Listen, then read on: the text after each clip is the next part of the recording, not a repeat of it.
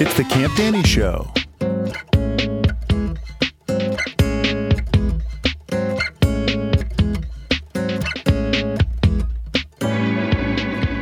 Welcome back, everybody. Episode 7 of the Camp Danny Show. Today's show is the Road to Eden Radio Hour. We've got lots of treats in store for you today. We've got a big interview with Doug Passon, the director of the Road to Eden film. And we have a special guest in studio today. I'm not going to tell you yet, because first we have to check in with the house engineer of the Camp Danny Show, John Paul Farrell. JP, how you doing today? Hey, how's it going? Solid. I'm doing well. Having a good day. It's a bright, sunny, beautiful day in Raleigh, North Carolina. And it's going to be an excellent Camp Danny show. I feel it in my bones, in my microphones. I can tell you got mixed feelings, though. You like being Why? here, but, no offense, you kind of also want to be at this new coffee house you just discovered. I did. Yeah, it's Sola Cafe. That's fine. And it's got primo coffee and lounging spaces. It's what all Starbucks should aspire to be, I think. I don't have primo coffee, and I don't have fine lounging spots. You've got good coffee. You've made coffee before. I like it. Pour over. It's the pour over coffee. Yeah. And the lounging spots at 8417 lack. Do you know if it's counterculture coffee? Is it fair trade? I have no idea. Don't ask me such things. Sola has fair trade coffee. I know. Of course they do. Every day of my life is trying to catch up to be as cool and as fresh as Sola Cafe. Olé. Yeah, it used to be a preschool, too.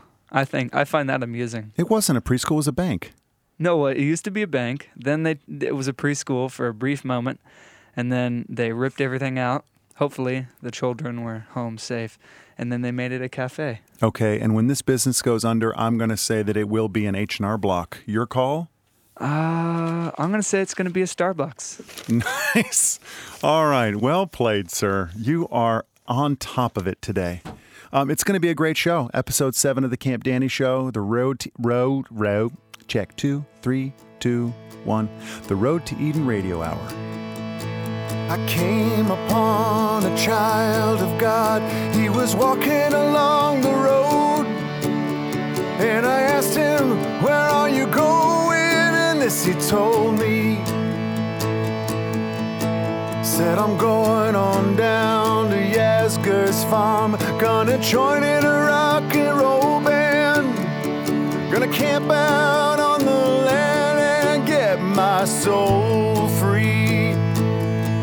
We are stardust, we are golden, and we got to get ourselves back to the garden."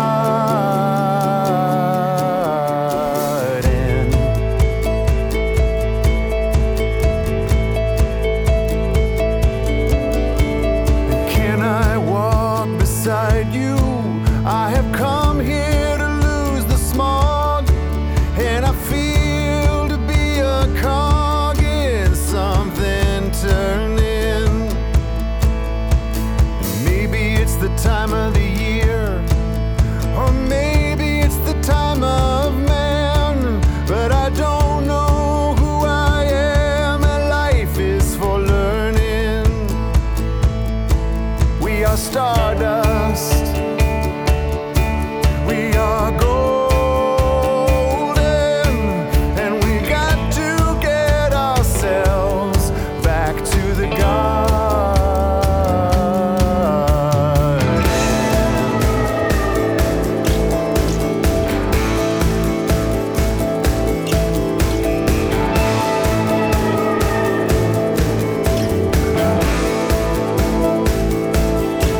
By the time we got to Woodstock, we were 500,000 strong, and everywhere there was song and celebration. I dreamed I saw the bombers riding shotguns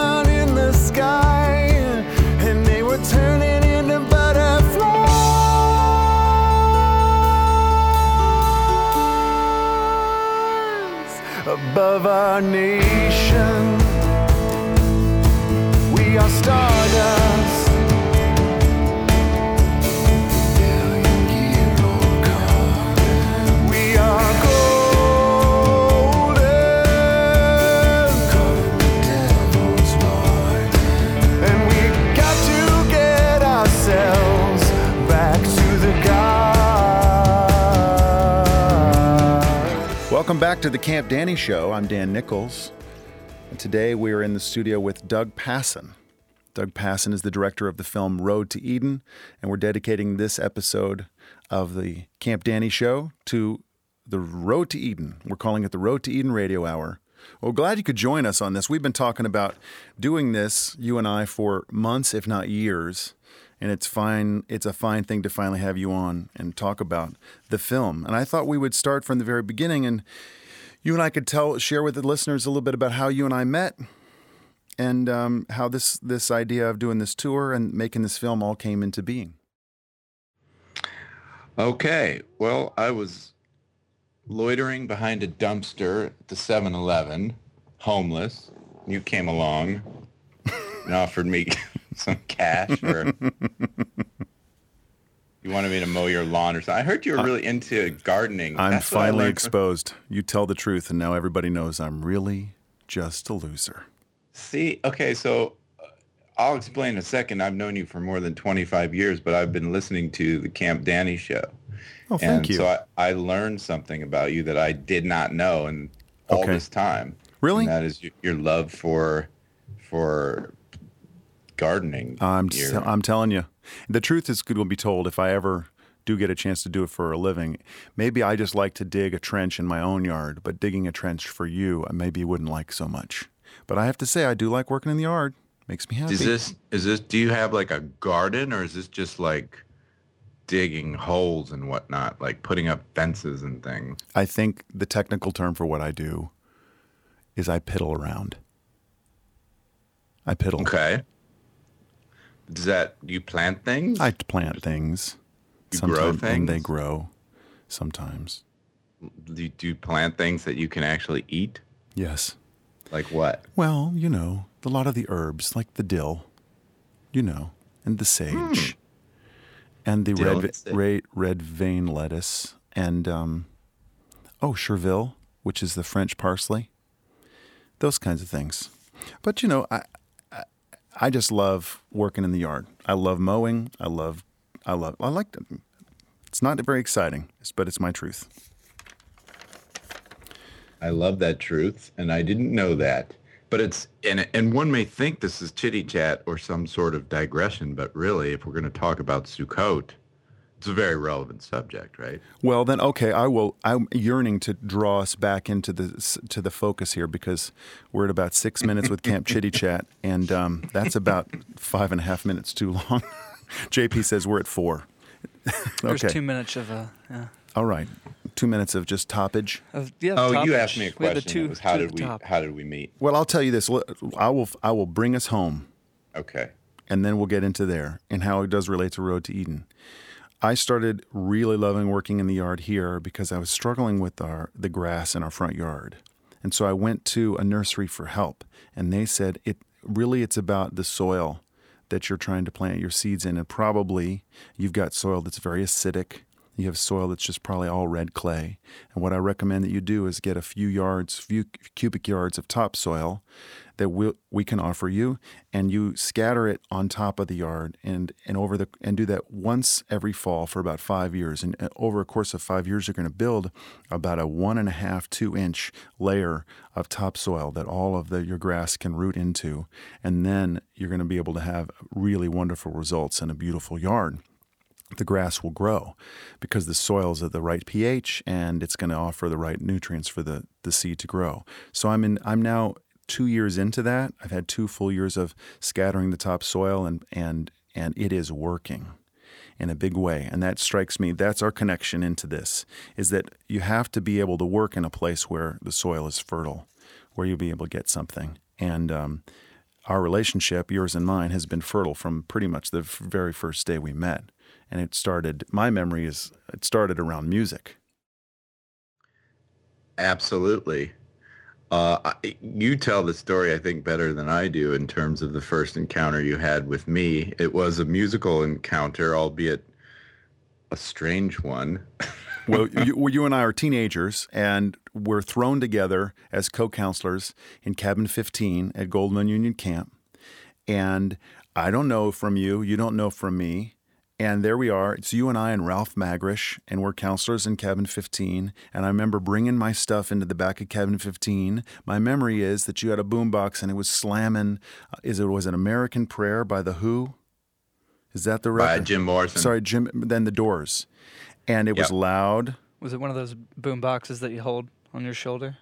Oh, yeah. Those massive Definitely. ones. Because this was 1987, baby. Yeah, did it have little EQs on it in the front? Yeah. Yes. I believe it did. I'm sure it did.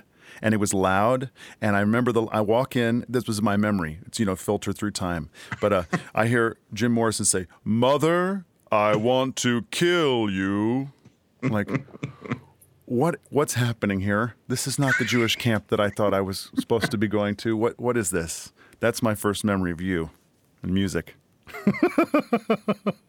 That's pretty much how I remember it, too. Okay. And you know what? I don't remember us ever becoming friends. I just remember us being connected. Like, I don't know how I don't have any memory of the development of our relationship. My only memory is that we were just there together. So it's very interesting, but we were instantly connected. My claim to fame, of course, is that I was in Dan Nichols' first rock and roll band. Well, it certainly wasn't mine. It was, that band was a hell of a thing, and it was ours. That's one of the reasons I love that thing so much, that jam so much. It was called the Cold Shower Jam, because the only time we had a chance to play, this was not a gigging band. This was just a band that got together and made some noise together. The only time we had a chance to play was 35, 40 minutes right before the Shabbat walk on Friday afternoon.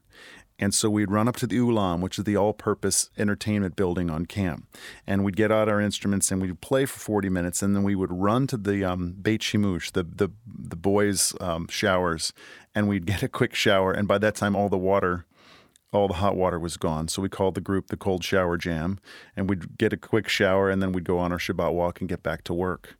And maybe we played once for camp or something at the end of a Yom Sport, just to kill time.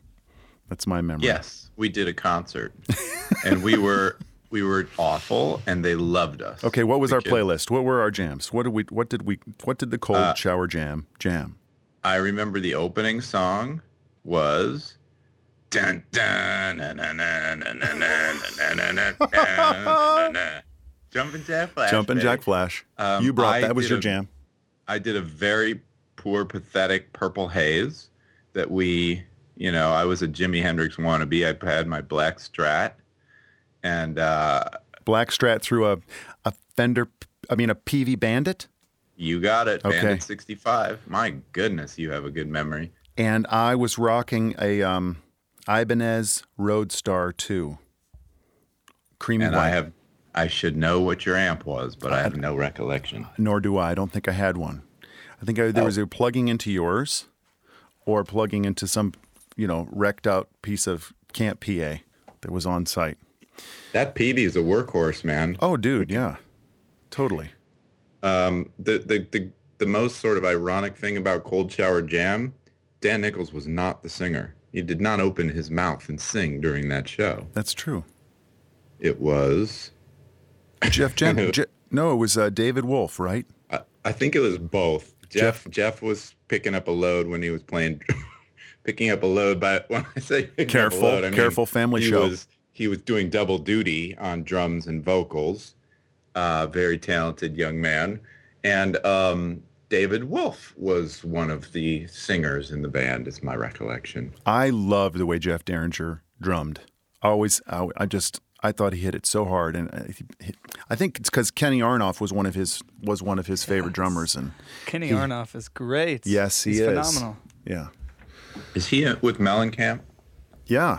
I don't know if he is anymore, but he was. he was in the day. That's how I know that name. So yeah. we played Jumpin' Jack Flash. I also remember John Cougar Mellencamp's song "Justice and Independence." Was like when that song happened, I was home. I was in heaven. I love that song. God, it's a good song. Love that song. All our listeners out there, all 14 of you that are listening to the Camp Danny show, the Road to Eden Radio Hour, go Spotify up the Justice and Independence song. It's really a hell of a tune. Brilliant. It is brilliant, and it plays with metaphor very nicely. Yeah. One of the best. You don't have any of those old Cold Shower Jam recordings. Oh, I know I do. In the archives. I know I do. I have shoe boxes, probably 5 or 6 shoe boxes filled with cassette tapes from all the, our running commentary for South Pacific, the camp show. Anyway, superb. Yeah, superb.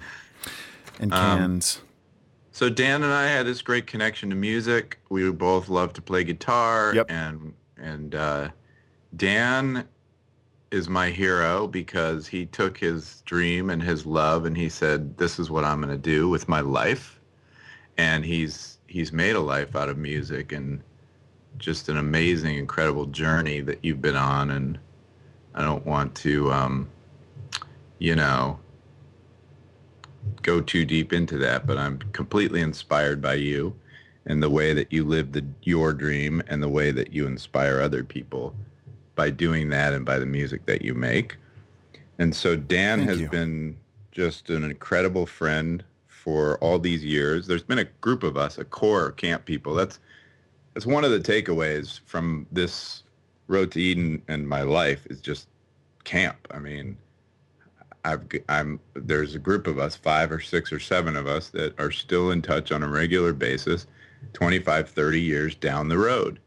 We've been to each other's weddings. We've been to our kids' bar and bat mitzvahs. We've been out in the world together. We've been on vacations together. Yeah. So one such vacation was Oregon. It was 2010, I believe. Yeah. That we were at our friend Ralph Magrish's house in Amity, Oregon, up in wine country.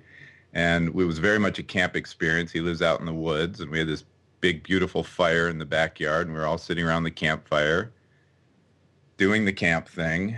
And I think that's when you talked about this idea that you had about going on tour for Sukkot, for the 8 days of Sukkot, through the deep, deep South to, sing in each town, celebrate in each town, tell the story of camp in each town. And you said, what do you think of that idea? And we all thought it was great, brilliant idea. And then you looked at me and you said, what do you think about coming along and filming it? And that's my memory of that as well was at that point I had gotten buy-in from Mark Nemec and Nathan Meckel, who play in our band. Mark is the drummer, Nathan plays guitar, and I went to them first and said, I want to do this. I know it's dreaming. Are you in? Would you do it? I would pay you, but would you do it? And they said, yeah, we'll do it. So then I had that in my back pocket, and then I definitely was seeking affirmation from you guys, and then because I felt like if it was that crazy, you guys would laugh at me, and then I would know right off the bat that I'm off the mark. But you didn't laugh, and you had actually everyone around the fire was like, it was you, it was Mark Lerner, it was Ralph Magrish, it was Aaron Schockett, it was Steve Derringer, and myself, and we're sitting there, and what I was surprised with, everybody had very specific suggestions and ideas about what next steps would be. So that was also a marker for me that this has legs. And when I asked you about coming along, it was as basic and punk rock in its attitude. I have 3 flip cams. Can you pack them in your bag and set them up on some tripods in some kind of way? And we just kind of archive this thing, and it's punk rock and guerrilla kind of warfare in terms of how we capture images of this and then put that together in some fashion and share that with the world. And I had no idea that you would go to that next place. What was going on inside your head that said, okay, Dan, yes, actually no flip cams. I want to put a crew together, and I want to rent, a big van and put a crew together and come on tour with you and make a film. How did that happen for you? Well, film has been one of those passions for me that has been kind of nagging for a long time too. So I've been making films for about 10 or 15 years, mostly documentary films. I've been studying film. I've been studying writing for film. And I knew that in order to have something to call a movie at the end of this, unless you're just doing a straight concert film, which I don't know if that's what you had in mind or not, just filming the shows in each town. That's different than actually making a movie where there's a beginning and a middle and an end and stories and narrative. Right. And I think as I started to dive into the holiday of Sukkot, which is what really got the wheels spinning, because when you proposed this tour, I said, great, it's Sukkot. I know about Sukkot a little bit. Like I think a lot of Jewish people and a lot of people just, they know the basics. Right. There's a sukkah. We build a sukkah. I'm not totally sure why, but we do it, and it's kind of funky. I know most of the people don't do it because it comes right after the Rosh and the Yom, and people are pretty much tired of all the ritual and the ceremony by that point, so they sort of forget about hangover. it. Right, exactly. And so I just didn't know that much. And so I started digging into the holiday of Sukkot, and as I did, my wheels just started spinning, and I realized that the story was built in to the holiday.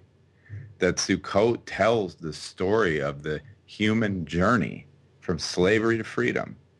And it's actually one big chapter of the story. The first chapter is actually getting out of Egypt. Yeah. But what Sukkot says is that, getting free from slavery was tough, but it wasn't as tough as getting the Egypt out of the slave. In other words, you're not just once you cross the Red Sea, it's not over. And you get to dance for a minute, you get to sing for a minute, you get to celebrate your freedom, and then you say, oh man, what's next? Because the reality of it is for generations in slavery, we were a degraded, broken, fractured people. And we needed to rebuild in order for us to survive and still be here today, thousands of years later. So Sukkot is that story of the time in the desert that the Jews spent wandering, trying to figure themselves out and figure out their path forward and figure out a way to make it to the promised land.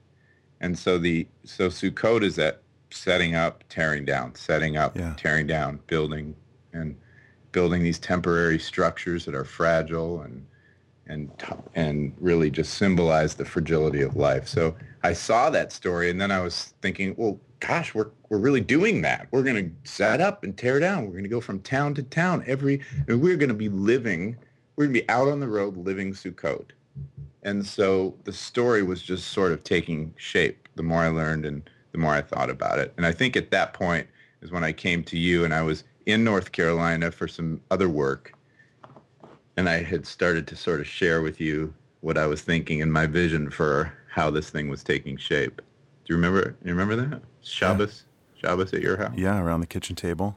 So what were your thoughts at that point when it's like, oh boy, what's going on now? I was scared because the initial intention of the tour was to have a chance to have a musical conversation with Mark and Nathan, which I rarely do in any extended kind of way. The nature of my work with Mark and Nathan is I live in Raleigh, Mark and Nathan are in Nashville.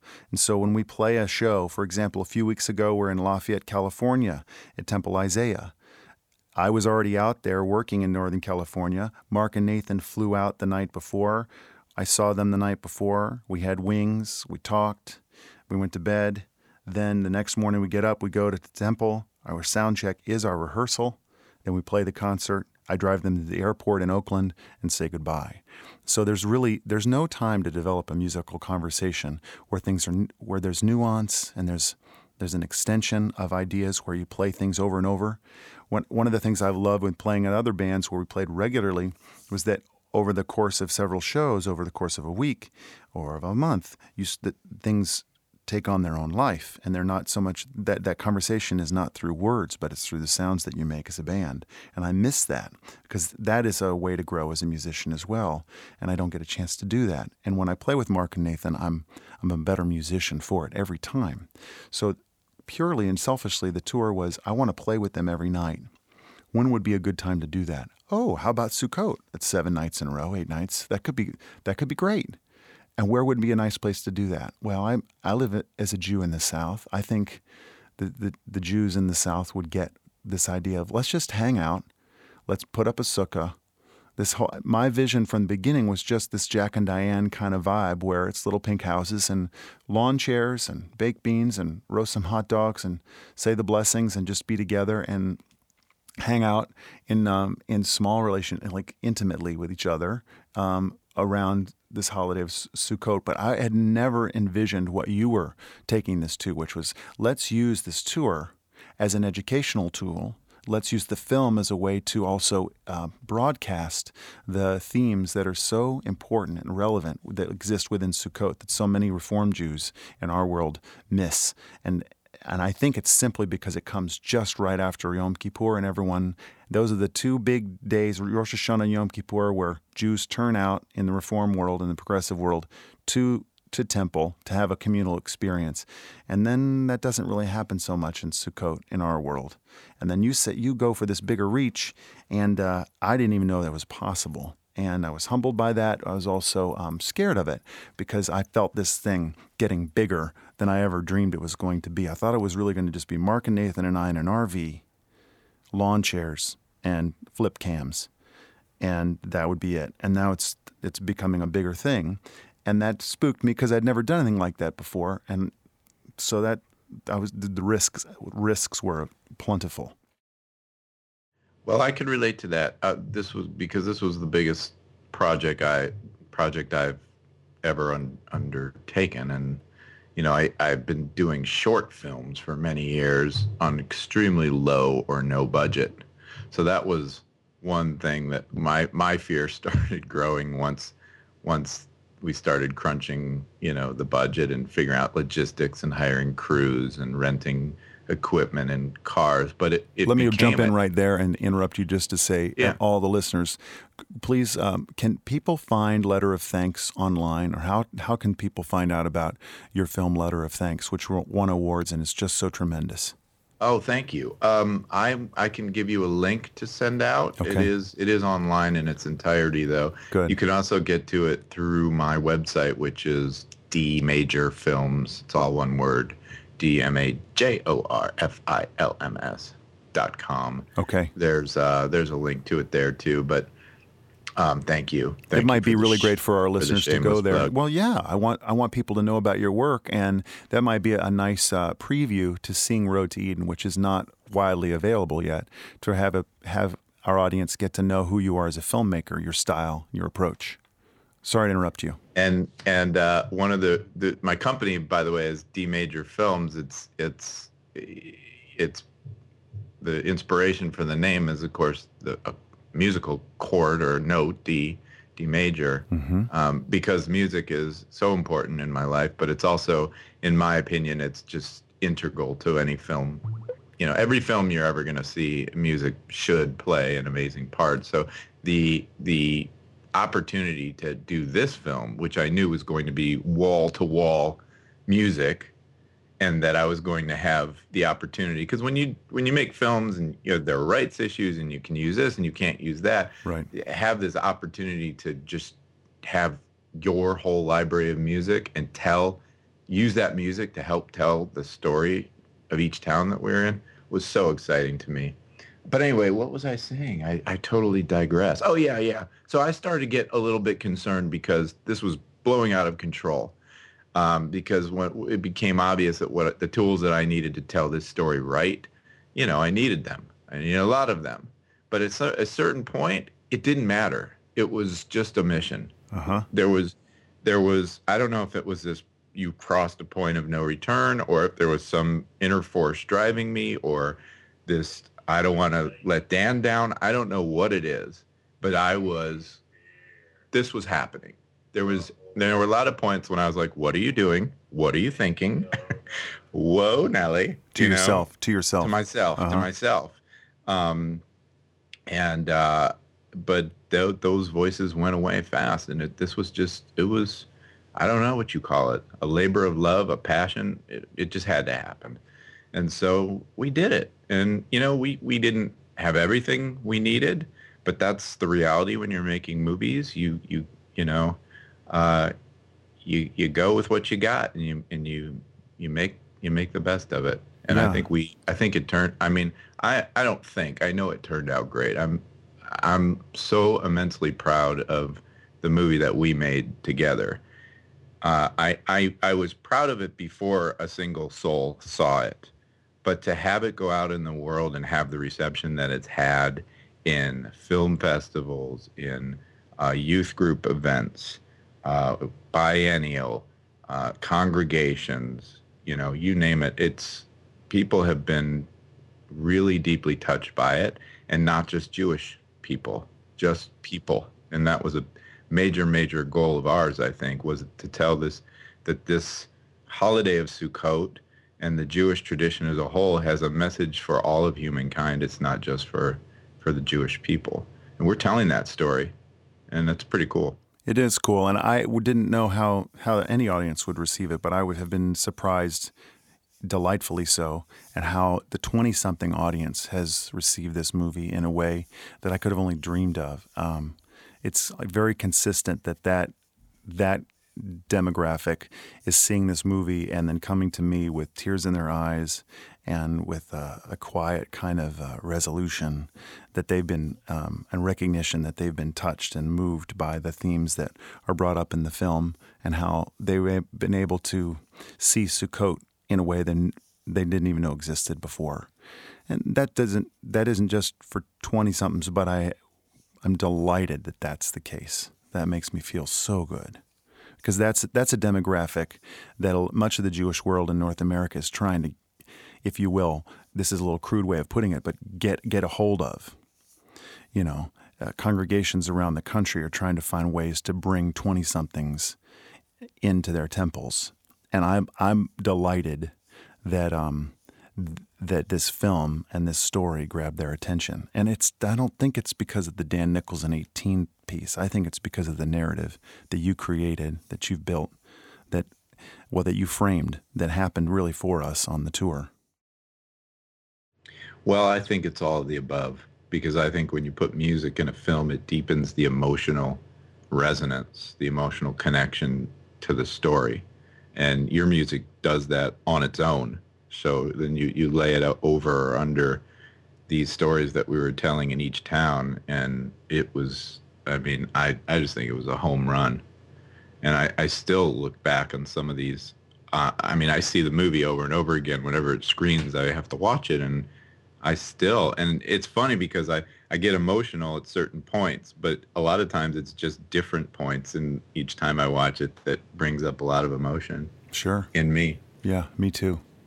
But I'm glad to hear you say that it's having an impact on the younger set, because I really believe one of the missions of the film is to answer a really fundamental question that a lot of us struggle with as Jews, and it's why? Why do this? Mm-hmm. Why be Jewish? Yep. And I think by telling the story of the Jewish people in this movie and sort of the Jewish project to move the world down the road towards this notion of Eden, this notion of a world perfected, that this purpose and meaning behind our tradition really is a shot in the arm. It for a lot of folks, it's like, oh, this is what this is all about. Okay, I get it, and I'm all in. And for some reason, I never got that when I was going to Hebrew school or Sunday school. Camp gave me the Jewish identity and the connection to Judaism and the Jewish people, and I thought it was wonderful, and I loved it, but I don't think I knew why. It was just a feeling. It was just a connection that I had to the place and to the people and to the things that we were doing and sharing together. But this this is something. This is something more. Is that you or me? I think that is my dog Zippy out in the backyard Okay. screaming at a bird of some Okay. kind. My dog Zippy's very excitable. So is Maisie. Is Maisie a girl? Maybe we could Yeah. get our dogs, Yes, Maisie's a girl. She is an Australian poodle, like Australian Shepherd poodle, like an Aussie Doodle. What kind of? So if we put Maisie together with Zippy, what kind of dog? What's Zippy? Well, we're not 100% sure. I've been doing a lot of research on the subject, and I have come to the conclusion that Zippy is most likely a Sinaloan poonhound. Sinaloan poonhound. Okay, I made it up. Okay, that's good. I will. My homework is to blend those breeds, and what do we get? I don't know. I'm afraid of my own inappropriate abilities, so I'm going to back away from that. Step away. Let's step away from that. Let's step away from that and take a little bit of a break. Here, we're going to play a cut from the Road to Eden soundtrack. Over the course of the last year, I recorded a soundtrack called the Road to Eden soundtrack. That's why it's called a soundtrack. It's 2 discs. The first disc are 10 or 11 songs live from the road during the tour 2011, and the other 10 songs are studio cuts that we made during the making of the film. So let's go and listen to one of those, and we'll be back in a minute. Grab a sandwich.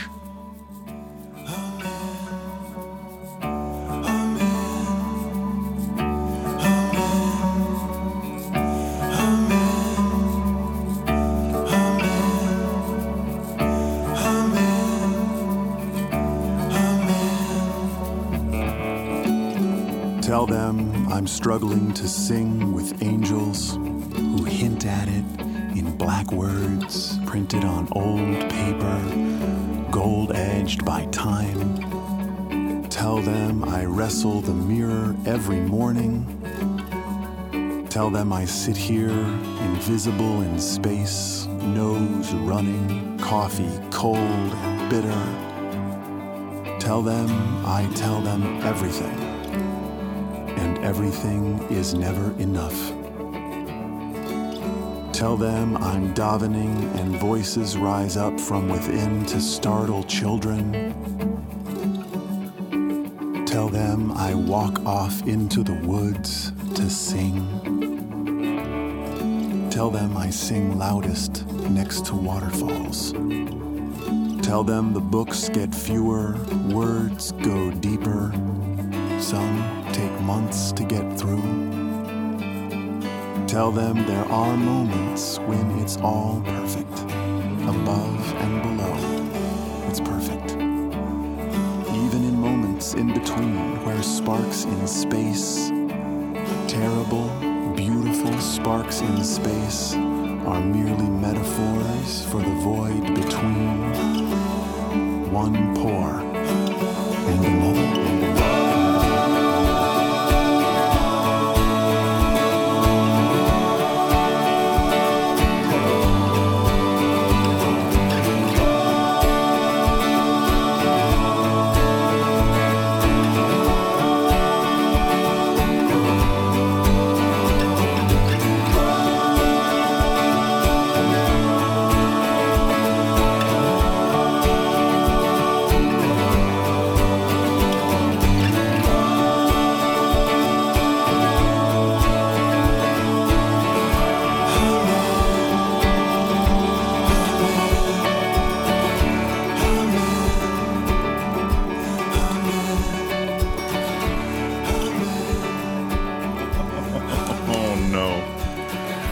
My goodness. Welcome back to the Camp Danny Show. I'm your host, Dan Nichols. Today's show is the Road to Eden Radio Hour, and our special guest is the director of the film Road to Eden. The director's name, Doug Passon. Doug and I grew up at Gold Minion Camp years ago as counselors, and then we became friends through music and playing music together. Really, Doug, it's the music that connects us, and it's that musical conversation that bound our friendship. And that's what I talk about when I talk about a musical conversation that you can have that doesn't necessarily involve words, but that can bring people together and build relationships. That is something that is true for us, and it's definitely true for my band, and it's why I wanted to, record our shows every night on tour and share that conversation. We don't have a bass player in our band. I play baritone guitar, which is kind of like a guitar made sweet love with a bass, and then this was their illegitimate love child, the baritone guitar, and that serves the purpose of rhythm, but it also has some bass notes in it. And then Nathan plays electric guitar or acoustic guitar, and Mark plays drums, and that's our trio. And one of the goals and the mission of our group is to find out how to do more with less.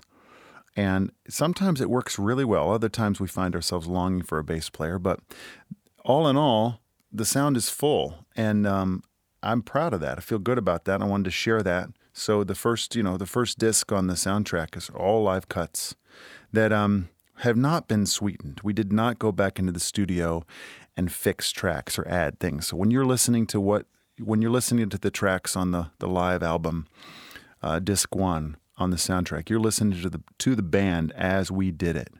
And could it have been better? I can always want to do things better. We all do. But I feel good about it. I feel really good about it. I feel proud about it. And that's that. And I would say that this is why I feel affirmed in playing all those shows. We played 11 shows in 10 days. And the idea was just to pack them in so that we could build that musical conversation, which I think we definitely did. In retrospect, I will not book 11 shows in 10 days again. If it's up to me, I won't do it. That almost broke me. But it certainly was good to play every night. I know I enjoyed it. I mean, the set list did not vary from too much. It did a little bit from show to show. And so I was hearing these songs over and over again, and I was loving every minute of it, every note of it, every time. I was having so much fun. In fact, when I was going through and doing some of the editing, because I was a jack of all trades. I was working camera. I was doing a lot of stuff on set. We had 3 awesome crew members, myself, Ali Saucedo, who also ended up jamming with the band a lot. Great percussionist. Kruger. Yeah. So, but I was watching footage that I shot. So a lot of times I would get up on stage and get close to you. Yeah. I think I sort of felt more comfortable doing that than the other guys because we're pals. But I was like, darn it, Doug, the camera was swaying because I was like kind of dancing while I was filming. And I was like, can't you just sit still for 2 seconds? But it was your fault because I was into the music every time. Thank you. Oh, that was a lot of fun for me going through and culling through all that. But we had over 100 hours of footage between concerts, interviews, road footage, you name it. And because I got to relive those moments over and over and over again. And it just never got old. Thank you so much. That's cool. Uh-oh. Oh, let's take a caller. Line 1 is open. Go ahead, caller. You're live on the Camp Danny Show. Hi, I was just wanted to call in. Really enjoyed the film. Thanks. Yeah, I was wondering, how long did it take? I'm still calling. Sorry, I was just wondering how long did it take? It's okay. Everyone's nervous the first time they're on the Camp Danny Show. Go ahead, caller. No, I was just wondering how long did it take to do the whole tour? Your caller sounds very nasal. We need to maybe prescribe something, maybe a nice little neti pot to wash him out. Did you see what I posted on Facebook last night? A little photo montage. I was at the Whole Foods getting some probiotic vitamins, and I was shocked. I made a turn, and then there is the stand for all of the nasal wash toolage, and there's a picture. Well, you go to my Facebook page and Facebook.com/Dan Nichols and 18, and you'll see there's a little boy standing there smiling as saline solutions draining out of his right nostril. And then right next to that's another box, and it's a little girl, and she's smiling into the camera as saline solutions draining out of her left nostril. And then there's a picture there's a third box, and it's a woman, full-grown woman, and attractive lady that's smiling full on like, ah. And she's got full flowage with the nasal wash coming out of her nose, and she's smiling at the camera as well. And it was just incredibly strange. I popped 3 pictures and put on Facebook. So if that's social media and the power of it. Well, caller, we're glad you came on. I did not mean to diss the caller, and please, I'm so sorry, caller, that I was making fun of your nasally voice. I'm pretty sure the caller left. Oh, all right. We offended someone else again. Yeah. It's the nature of the show. Let's get back to it. The tour, to answer the caller's question, the tour is a couple of days in pre-production in Nashville, and then 11 days, 12 days on the road or something like that. It was intense. It was crazy. We did it. We'll do it again. Better. It was crazy, but it felt like camp. It really did. Without a doubt. Was that because of the intensity of the touring of 11 shows in 10 days? Was that a major factor? Was it that we had about 10 people in our crew that were bouncing around, and that's just what's happened? That's just what happens when you put a bunch of people together over a chunk of time. Was it that it was Sukkot? Was it that it was, a Jewish tour? I don't really know. But our driver, Richard Muckamal, kept commenting night after night, this is camp. This is camp. We're doing camp. We're taking camp out into the world. We're putting it on the road, and that's what people are experiencing. That's what I'm experiencing. And every night he would say, Dan, you need to realize we are doing camp on the road out in the world. Yep, we were. We were bringing camp to these communities, but we were living camp. And I think all of the above that you said was why it felt like that. I mean, camp is exhausting. Because camp, here's the beauty of camp. It ends. No, I'm serious. You have a very limited amount of time to be with these people. Mm-hmm. And you like being with these people. You love being with these people in that place and time. Yep. But it's over. Yeah. Maybe it's 4 weeks or 8 weeks, but it's going to end, and it's going to end a lot more quickly than you ever want it to. Right. And so you're in this mindset that I'm going to live in the moment and to the max. Yeah. And I'm not going to be petty with these people because I'm not going to waste time with that. I'm going to, just treat them like family, and we're going to have an amazing time, and we're going to burn the candle at both ends, and we're going to be so tired we can barely walk when it's through, and we're going to be happy, and we're going to be exhausted, and we're going to feel like we did something. So that was camp. Yes. And you get to go to camp every summer, a lot of camps. That's true. I haven't been back to camp in way too long. So for me to be back in that sort of mental camp space was another huge, huge gift. So when you talk about this idea about you feeling you were on tour, that you were at camp, and you found that inspiring, here's a question that I want to ask you. In your life right now, what's inspiring you? What's lifting you? What's making you go, oh yeah, this is so great? I'd have to say in my Jewish life, what's been inspiring me is another podcast. I hate to, plug another podcast when I'm on Camp Danny Show, but Rabbi Jonathan Sachs does a podcast. He was like the chief rabbi for England, and he's just an amazing, amazing rabbi, really inspirational. And he puts his, weekly parshot on there, or appearances that he does. Sometimes they're just small, a few minutes, and sometimes they're an hour. And what is really amazing about him is he does what we were kind of trying to do with the film, which is to give people another way to look at this project we call Judaism. And one of the things that's been resonating with me is he talks so much about how we are people of dreamers.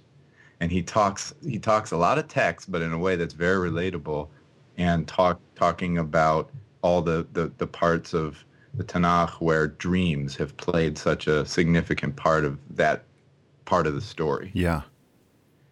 And just this idea that we are always dreaming of something better, and those dreams motivate us to put that into practice. And so this idea of focusing on something, dreaming about it, and making it happen is so deeply ingrained in our tradition from the moment we were born as a people, that I think that's what's inspiring me a lot. I've been thinking a lot about dreams. I've been paying a lot more attention to my dreams, both waking and sleeping dreams. And I've felt more of a passion, a fuel to do something, to put them into practice. So Rabbi Jonathan Sacks, I think, is what is inspiring me most these days.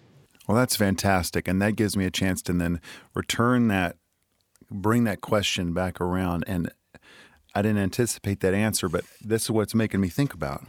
When so much of what the tour was and making the film, from if I've heard you correctly, was about dreaming what could be, and kind of dreaming big, and going for something that we had both never gone for before. For me, my dream was to play music every night with Mark and Nathan.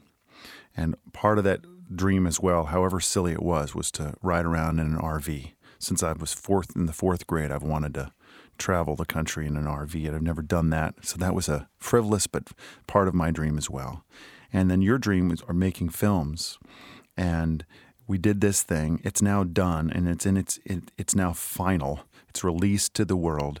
It's been shown at film festivals all around the country, and it's going to be shown just next week at Havana Shira, a Jewish song leading institute in Oconomowoc, Wisconsin, at the Olin Sang Ruby Union Institute, for about 250 people who are the most gung-ho and excited and passionate, committed to leading groups in prayer and in song together. And the film's going to be shown there. And that's going to be incredible. I'm so excited about that. I am too, because talk about an audience that wants to get it. That's a group of people that want to know what this was all about, or invested before we even get to the first frame. And my question is, there's dreaming, and then there's the doing, and then when you're left and it's over, my question for you is not. Just go with me here. Is that Zippy? That's Zippy. Okay. Hi, Zippy. I don't know exactly what the question is. I'm trying to get at. We had dreams. We did what we did. It was archived in the film. It's been archived in the soundtrack. Those now are released out into the world, and now you and I get a chance to look back at it time and time and listen back to it over and over and over again. Can we talk a little bit about how, once the dream is, if you will, over or realized or not realized, how do you move on? Because for me, the tour, as incredible as it was, it also brought up tremendous amounts of shortcomings in my own abilities. I met with what for me felt like professional failure every day. And I took that really hard because I'm a deep, in quotes, I'm a deep feeler. I struggle right on that edge of being depressed and anxious regularly. It's just my own struggle in my life. And sometimes when I miss the mark or feel like I'm missing the mark, I take that really hard. And this tour, I was in a similar kind of place. And I look back on the experience, and there's some sadness in it, because I realized, in watching the film and listening to some of the music and thinking about some of the stories, I felt like I was off the mark. Did you feel like that at all in this tour? Do you feel like that ever in your life? And how do you make tomorrow okay? I know that's kind of heavy, but that's part of what I want to do with the podcast as well, is be real and share with the world what I really deal with in my work, because I have faith that by framing that in a way that's intelligent and sincere, that will be valuable to somebody else. And I have such respect and admiration for you. I thought maybe we could talk a little bit about that, and then maybe I could learn from you. There's a quote that I don't know who said it, and I'm going to butcher it, but the gist of it is, life is not about how many times you get knocked down. It's about how you get up. And I mean, the reality of it is we fail every single day. Mm-hmm. That's what it means to be human. Mm-hmm. There are some people who fail and they can't get over it, and they're paralyzed and they can't get up, and they don't live. They don't move mm-hmm. on. Mm-hmm. There are some people who are so oblivious, so uncritical of their own self, that they don't realize they're failing, and they just go blissfully about their failures. Yeah. And it's okay for them because they don't know they're failing. It's like the people at the first part of American Idol who don't know they can't sing. It's okay for them because they think everything's hunky-dory, but it's not okay for the rest of the world because usually they're messing stuff up, either in a small way or a big way. And then there's that other class of people who are self-aware, self-critical. They understand that they're failing, but they use the failures as lessons. They get up, they do it all over again, but they do it better. And to me, that's the same story that we're telling about Road to Eden. You look at every generation, we are screwing up in unbelievably significant ways all over the world every day. But if you focus on the successes and not the failures, you realize that we're doing a lot of stuff right also, right?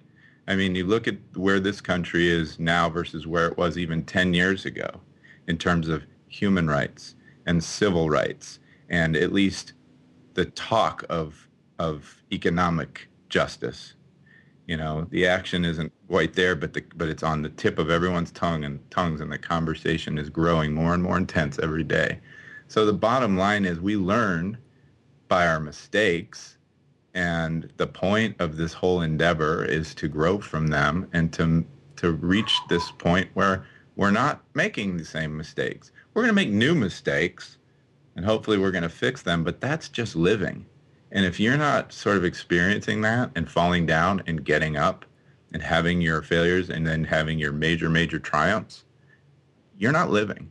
So I look at this movie and I can, I've seen it 1,000 times, and there are things in the movie that I could focus on to say, oh God, what was I thinking with that angle? Or I really wish I would have circled back on this, or I really wish I would have done that or this or didn't do that. And that's not, to a certain extent, that's healthy because just by virtue of making this film, my next movie will be better. There's no question, because I learned it was like going to grad school for filmmaking, all the lessons I learned. And so, take the mistakes and learn from them. But if I'm going to watch that movie and just see the negative, I'm not going to make movies anymore, because that's going to suck all the joy out of the art and this beauty of creating something that you and I are both fueled by. It's what we live our lives for. So when I watch Road to Eden, I focus on the moments that make me want to cry. I focus on the messages and the stories that we're telling. I focus on my memories and the people that I met and the relationships that I built on there. And I feel good about it every single time. And I just want to live my life like that. I want to live in a positive space and not be that guy who dwells on all the negative. I do too. It's hard for me sometimes. I think it's easy for me to get down. And you put a lot out there too. I think the more you risk, like the more you put yourself out in the public space, the more opportunities for failure. Yep.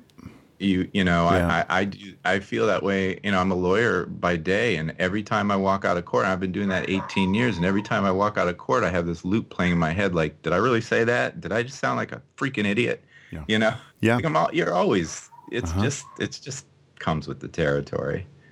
But that's the beauty too, because that's where you find your greatest joy, right? Connecting with people, being out there in the world. And again, going back to Sukkot, isn't that the very essence of why we do Sukkot? We're in our homes all the time, sheltered from life. Yep. And Sukkot says, get up, get out, and take a chance, take a risk. Live in this fragile little structure that could be blown away in an instant. You could get hurt. You could get killed. You're out in the desert. You're wandering. You don't know what's going to happen tomorrow, but get up and just do it, man. That's a great segue for this question about what's next. Now the film's out. It's rolling around the country to Jewish film festivals, and soon people will be able to bring it into their congregations. It looks like this coming Sukkot of 2014, this coming October, you and I are going to bounce around the country. It looks like we're going to be in LA for a couple of nights. It looks like we're going to be in Tulsa, Oklahoma, maybe Austin, Texas, maybe Cincinnati, Ohio. We're going to bounce. We're trying to fill out the whole tour I guess, a different town every night. It's just going to be you and I showing the film and singing in a sukkah. That's the next step, but which is fine. I'm looking forward to that. Let's go to next step. Let's go to Sukkot of 2015. Let's dream a little bit online. Well, you and I have talked about this a little bit, but what are you dreaming of for 2015? If you were the king of the forest, if you could, what do you want to do with the tour next? You've said some things to me that seem like big ideas. What do I want to do with the tour? So we're just talking Road to Eden dreams right now. Mm-hmm. Okay. Yep. It's interesting because I thought making the movie was the hard part, but it's like you give birth at that point to this baby, and then you've got to raise the baby and get the baby out into the world. And so that's been a great challenge too. So my immediate dream is to just get as many people as I can to see Road to Eden, Jewish, non-Jewish, Christian, whatever. I just want this movie and these messages out into the world. So it's happening, and that's amazing. The other incredible, unbelievable thing that happened was when we showed this movie at the URJ Biennial in San Diego, which was it March of this year, maybe? Or December of this year. In San Diego. In San Diego, and there was a group of about 200 people that came to a breakout session and watched Road to Eden. You were there and I was there, and what a great time that was. What a great response the film received. And one of the folks was so moved by the film, she went back to her congregation, University Synagogue in LA. I hope I got that right. Yep. Talked to their Jewish educator there who runs the religious school, Jessica Downey. Yes. And said, I think this movie would make a great curriculum, a base for a curriculum for religious school kids. And she watched the movie, and she loved the movie, and she dove in with both feet. And together we crafted a curriculum for an entire year of seventh grade class with your help, with my help, and she really did the heavy lifting in terms of breaking down every session and what it would look like. And so it incorporates the film, the teachings of the film, Tikkun Olam projects, camp excursions, like you name it. It's a total experiential thing. It looks like something completely out of the box religious programming for these seventh grade kids, which I think is desperately needed in our world. Shot in the arm. So my dream is that is a seed that is planted for something that grows, and that Road to Eden is a tool for teaching young people all over the world, all over our country and our religious institutions about Judaism and the whole Jewish project. So I think that would be the most gratifying thing for Road to Eden. Film festivals are cool. It's really neat to be in a theater and to be the center of attention and to wear a cool little film festival badge and see you. That's been so much fun. But, that's a one-off. It's what people take away from those and where this grows from there where I think the real work is happening. So that's one of the reasons I'm so excited that Road to Eden's going to be at Havana Shira next week. Because like you said, these are folks that have their finger on the pulse of Jewish life and Jewish education. So absolutely. I can't wait to see where that goes. I love this idea that the film could serve a purpose to inspire someone to write curriculum. That's fantastic.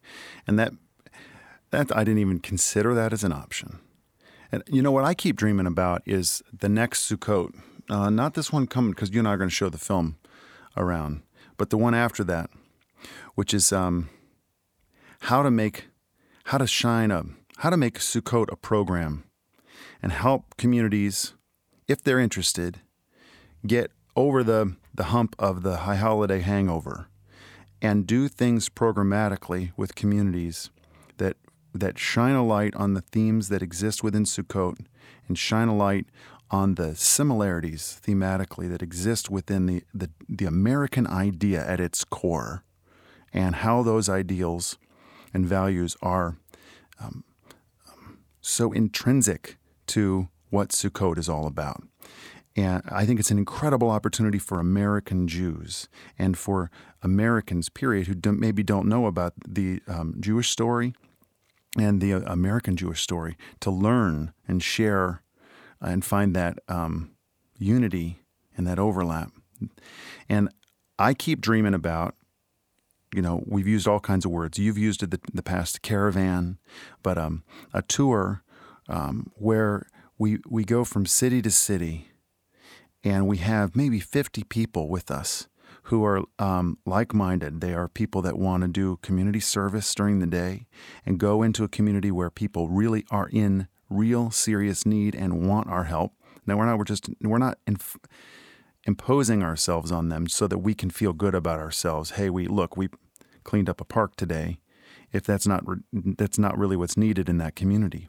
But what if we're talking about Sukkot as a time when we live in these temporary structures, and we're supposed to remember the fragility of life and that it's so ephemeral, it doesn't last, and we've got to remember that. God willing, a week ago we were written in the book of life during Yom Kippur, and now weeks or so later we're back out into the world remembering that it's all so temporary and fragile and holy. And that what if this tour, there were like 50 of us in buses, cars, whatever, and we were camping out every night, and we're building a sukkah whenever community we were in, and we're all camping out. And during the day, we went into a community and we built homes for people, homes that were more permanent, that were lasting, that did give someone in need a place to be tomorrow and the next day.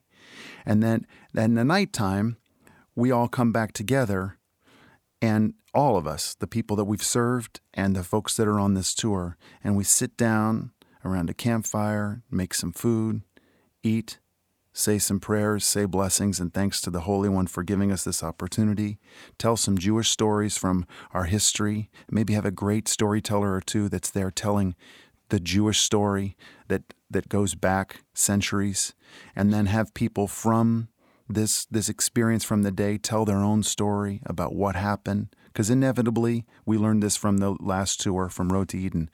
You get out into the world, stuff happens, and you get rocked in the very powerful, real way. That's going to happen again. And have that all framed or punctuated with singing together, and making camp every night. And it's not about, this is how the tour would be different. It's not about a rock and roll Sukkot in terms of Dan and Nathan and Mark playing shows. It's about us doing something for the world that is real and lasting in service, and in the night telling each other that story and remembering the Jewish story from centuries earlier, and then picking up and doing it again the next day and doing it again the next day. I believe with everything I have that an experience like that, I crave it. I crave it for so many reasons. First off, you and I have discovered that a lot of us are missing the boat on Sukkot. It just goes right by. And why are we doing this? We don't even know. The idea of programmatically exploding it out and trying something where we could, go with me here, we could play with, like in the sense of discovery play. We could play with this idea of what does impermanence mean? And what does it mean to live in your home? What does it mean to not have a home? What does it mean to be on the road to finding something greater, a better way of life? What does it mean to interact with those who may not have the same blessings that you have? And where do you find the connection with another human being? Seems to me to be rich. And I don't know anybody that's doing that. If somebody is, great. I'd love to find out, where's that Jewish organization that is the Jewish Habitat for Humanity in North America? Let's partner with them. Let's find out who they are. Let's partner and build this tour together. Put 50 people together at least. I mean, you've said the word caravan before, but where we have a story where we know we have a defined beginning and an end, and we have an arc, and we're going out into the world and doing real good for people that really need it. I love that idea. That is the dream. And the dream is that it grows with every passing year. And my ultimate dream is that the emphasis on the high holidays is goes is de-emphasized, and the real coming out is Sukkot. I mean, I'm not saying forget the high holidays, but I feel it's like almost blasphemy.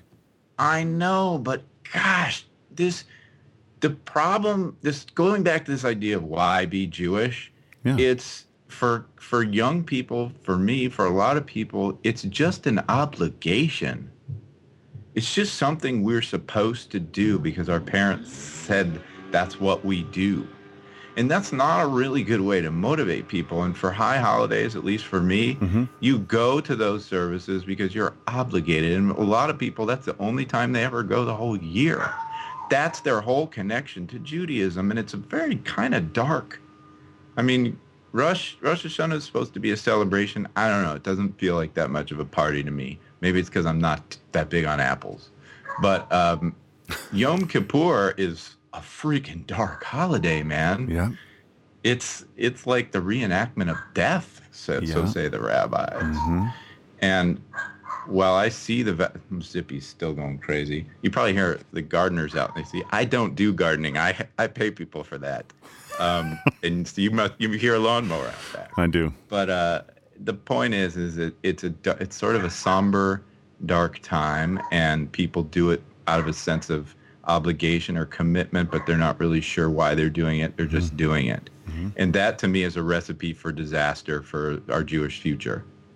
And so if you can really take a holiday like Sukkot that is so rich with meaning and so uplifting and so fun, so much opportunity for just hanging out and celebrating and eating and drinking and playing music and dancing and whatever. Yeah. I just think it could be really transformative for Judaism as a whole. Maybe I'm just a dreamer. Well, I'm going to hold your feet to the fire. You said earlier that this dreaming is essential to the person you want to be and to what you think humanity is all about. And so I would agree with you. And I'm interested in doing that. And if those listening are interested in this idea and want to help us organize this tour and get on board on this caravan and come out and help us connect, help us find that Jewish organization that I got to believe exists, that is the Jewish Habitat for Humanity. Let's start talking. Let's find communities that really are in need and want our help. The last thing I want is to impose ourselves on a community that's not really wanting it. That's not the idea here. So, my fear is that we put together this caravan and we do this thing and it's really just for us to feel good about us. Gee whiz, aren't we good? We're doing good things for the world. Pat ourselves on the back and then go on. That's not what I'm talking about. So I'm interested in building partnerships with people that are really in need. And I also think about Alan Goodis, who's a Jewish musician and educator in Chicago, Illinois, who is also another alumni from Goldman Union Camp Institute. I shared with him this idea, and he said yes, and his challenge was maybe instead of bouncing around from community to community, what if you camped out for 7 days in one place? How would that impact the nature or the depth of the work that you could do for the community that is in need if you were there for a longer period of time? And that's something to think about as well. But if those of you out there listening are interested in this idea and you don't think it's too crazy, or that you do, I want to hear from you. Please email me at dan@jewishrock.com. Doug, people can find out about the film at roadtoedenfilm.com. Yep. That's a great way to reach out to you and can continue the conversation. If you guys are interested in bringing the film to your community, please reach out to Doug at, do you like that? Is that the email address that you want? Yeah, there's a contact page on roadtoedenfilm.com, or, we also have a Facebook page, which is just Road to Eden, all one word. If you go to Facebook and type in Road to Eden, you can see a lot. We've been sort of chronicling the journey all the way back from when we took the tour to where the film has gone out into the world. There's video clips. There's a lot of neat stuff up on there. So please like us. My goal is to get to 1 million likes on that page, and I'm getting close. I think I'm up to about 300 and something. Perfect. So you're knocking on the door. Can I ask you do a little, can I turn the tables on you for a moment? Grip it and rip it. I want to talk about the Road to Eden soundtrack a little bit.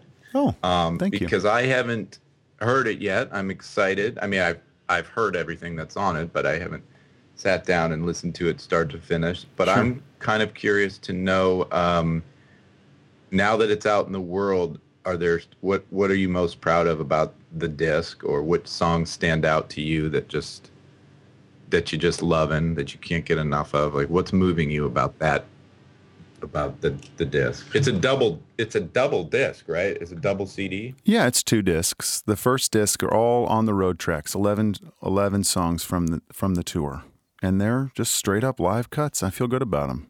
Great range of kinds of songs as well. I mean, like the song "Pure," which we recorded. It's an album. The song "Pure" we recorded on their album "To the Mountains," but from everything from that to I think we do a cover of Curtis Mayfield's song "People Get Ready," and we blend that together with the Nana song, and it felt really good. That really kind of bubbled right to the top during the tour. And there are a couple different ways that I did it solo in a coffee shop setting, and then also with the band. So that's cool. But disc 2 was a lot of fun because it was me exploring a kind of a different approach in the studio that I'd never done before. So it's like 11 songs, and like I recut the song Mayim, but I dropped the key, I slowed it down a little bit, I added a new descant, and I made it a little bit more like if the Avett Brothers were going to record the song Mayim, I think this is how they would make it sound. So that was fun to work on that. And then I spent some time with some of the liturgy that exists within the holiday of Sukkot. At least that's how it's broadcast to me through Mishkan Tefillah, the Reform Movement's Siddur.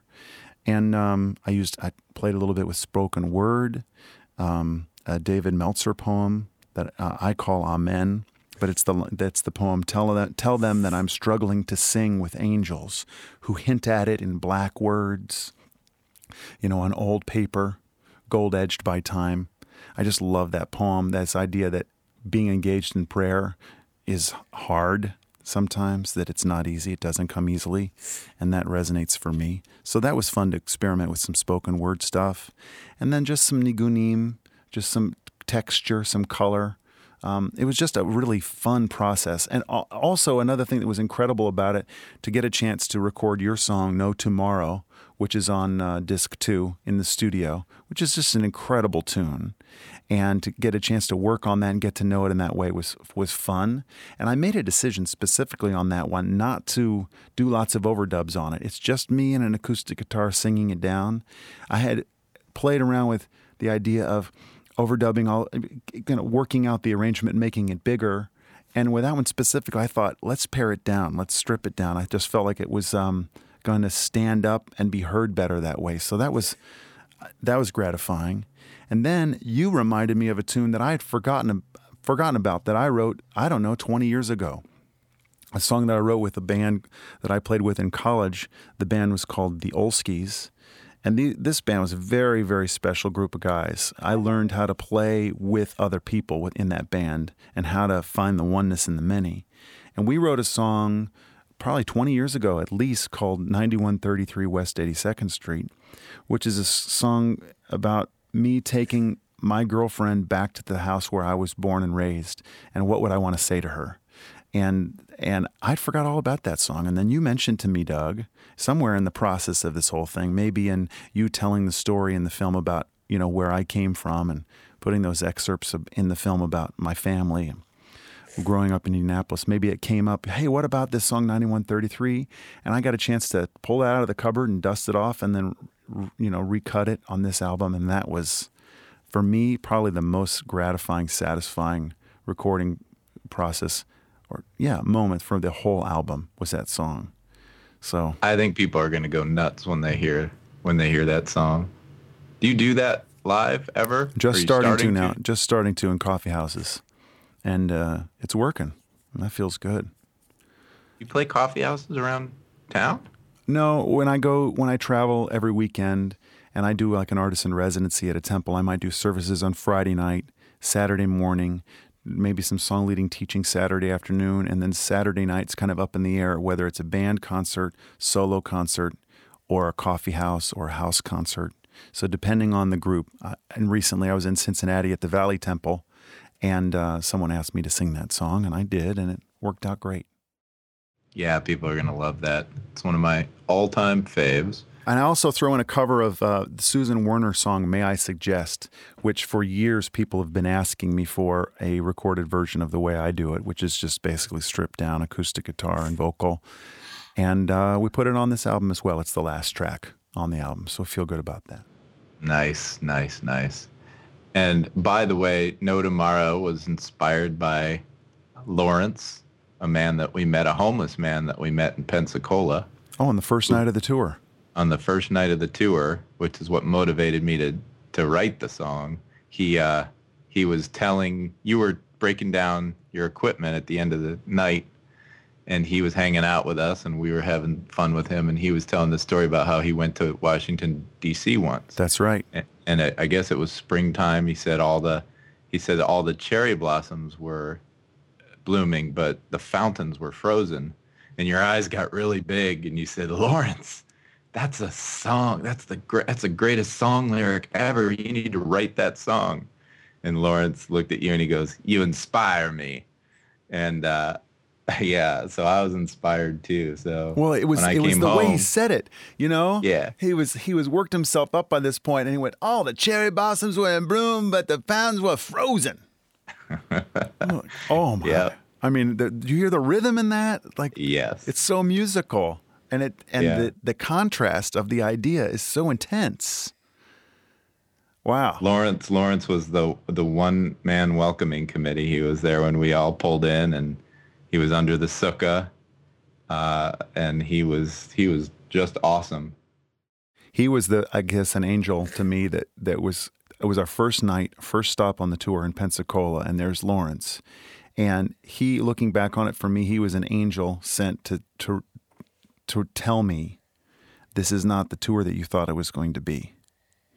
Pay attention. This is not what you thought it was going to be, and people like Lawrence are the things that are going to change your life and change what this tour is supposed to be for you. Pay attention.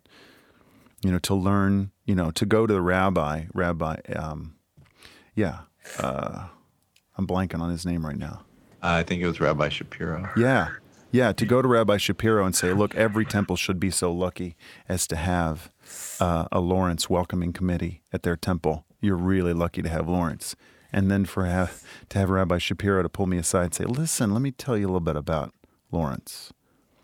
Lawrence is homeless, and he sleeps in the playground under the temple. That set it all into motion for me. I never forget about that guy. Well, I got to tell you, back to the tour, when you said this was not the tour you thought it was going to be, that sort of happened to us in every stop. I mean, I had an idea for what I wanted the film to be, but when you make documentaries, you're not writing a script. You're just turning on your camera and you're hoping that something interesting, a story presents itself. And it just over and over and over again, it did. So that's, for those of you who don't know the movie and haven't seen the movie, it's stories. In every town, a story presented itself, but when we were exploring this idea of looking at the world through Jewish eyes. I think you said looking at the world through a Jewish lens. Yeah. Or the Jewish lens of Sukkot. Yeah. So taking all these ideas of the symbolism of Sukkot and experiencing the world with all of that, as the framework. And I couldn't believe the stories that were revealing themselves to us in every town. The very next town we were in was Birmingham, Montgomery. Was it Montgomery? Oh, well, Dothan. We had the Dothan relocation project. We had the immigrants fleeing Alabama. Yeah, we were in Alabama for 3 nights. And while we were there, we were literally witness to folks, immigrants, fleeing Alabama because they didn't feel safe there any longer. They had just that day put into effect like one of the harshest immigration laws in the country. And yeah, they were literally fleeing the state in fear. And we saw these caravans of of folks on the highway with, trucks loaded up with all their earthly possessions. And we asked where are you going? And they said, well, I guess we're going back to Guatemala. That's a hell of a road trip. Talk about a tour. You're in Alabama. You've come there because you think life's going to be better. And then that takes place and you're like, well, let's just get in the car and go back to Guatemala. Yep. That's heavy. I'm just saying. Yeah. So this is one of those things where, again, I talked about how this was just a mission for me, that this had to happen. Yeah. Well, then the universe just opened up, and each time when those stories revealed itself, it was an affirmation of what we were doing. It was as if the universe was speaking to us and saying, this is right, and these are the stories that you need to tell, and this is important, and this is good. So go see the movie. We're going to be actually, when we do our Sukkot tour this year, we will hopefully have the movie out on DVD by that time. Great. So people will have more of an opportunity to see it. But as you were saying, if you are interested in bringing the movie to your congregation or to a film festival or to your religious school, whatever, let me know. Yeah, be sure to check Doug out at roadtoedenfilm.com. You can find out lots of information about the making of the film. You can see photographs and I think see some video of the making of the film. And you can follow up with Doug and find out more about how to bring the film to your community. Maybe Doug can connect you with the folks out in Los Angeles at University Synagogue. They're creating a curriculum for kids in religious school based on the film. I'm so excited to hear more about that. Our guest today is Doug Passon, director of the film Road to Eden. And the tour was designed to shine a light on the deeper meaning of the holiday of Sukkot, which expresses many of the Jewish tradition's most profound teachings about our connection to the earth, the fragility of existence, and the hope for redemption. Sukkot is about taking action and committing ourselves to realizing our dream of a world perfected. Sukkot says we're all in this together, walking the road to Eden. Well, Doug, I am so glad to have been able to walk this road for all these years with you through camp and now through this journey. I look forward to a lot more. I wish you a ton of luck. Have an awesome week. Thanks for taking time on the Camp Danny Show and the Road to Eden Radio Hour. You are just the best. Right back at you, baby. I love you, man. Love you too. Have a wonderful day. Everybody, thanks again to Doug Passon. Take care. Give Rachel our best. Okay. I'll talk to you soon. Okay. Thanks for having me. Bye. This is the house I once knew, and this is what it means to me. The glint in my eye and the flicker in my mind intensify with time and recent history. The salt water lines my face, the frustration that it holds is in solution with the joy that is easily recalled. Episode 7 of the Camp Danny Show, the Road to Eden Radio Hour. Brought to you by John Paul Farrell, Ava Nichols, Doug Passon, and myself, Dan Nichols. We're glad you took time with us today. You can find out plenty of news about Dan Nichols and 18 on JewishRock.com. Next week, we're at Havana Shira at Olin Sang Ruby Union Institute. Hope to see you guys there. Take good care. Have a great summer. See you next week. Be good. Be holy. You're worth it.